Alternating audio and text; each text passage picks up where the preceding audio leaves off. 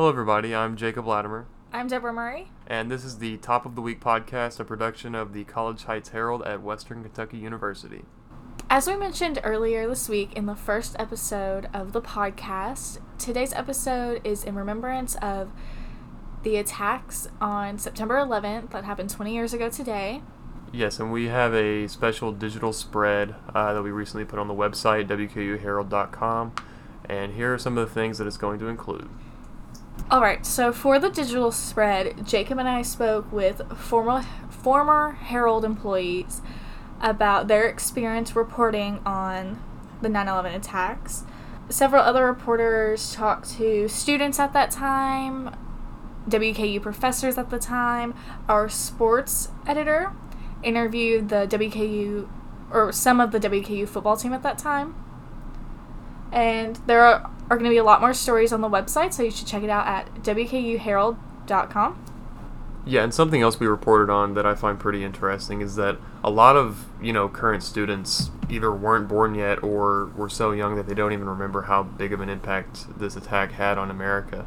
And so, professors and, some older students, it's a very monumental moment in their life, and for a lot of people, it's just something that we learned about every year in school. And so we kind of dove into that in a commentary piece, and I think that'll be really interesting. Our community editor, Shane Stryker, took the lead on these stories and assigned them out and even did some interviews himself, and so here he is to talk a little bit about how that's been.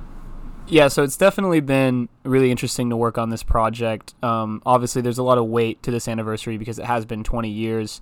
It's a big milestone, and we wanted to focus on the community aspect while working on this digital spread with all these story ideas we had.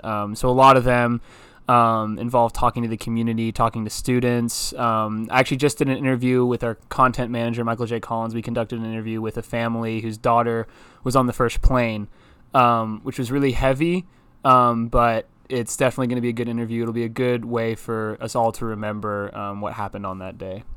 Well, Shane, thank you so much for joining us this week, and thank you for telling us a bit more about this digital spread. And again, you all can check it out at wkuherald.com. Thank you guys so much for listening. We hope you enjoyed this episode, the special edition about the 20th anniversary of 9/11. Again, you can check out the digital spread that we've been working on at wkuherald.com. I'm Jacob Latimer. I'm Deborah Murray. Signing out.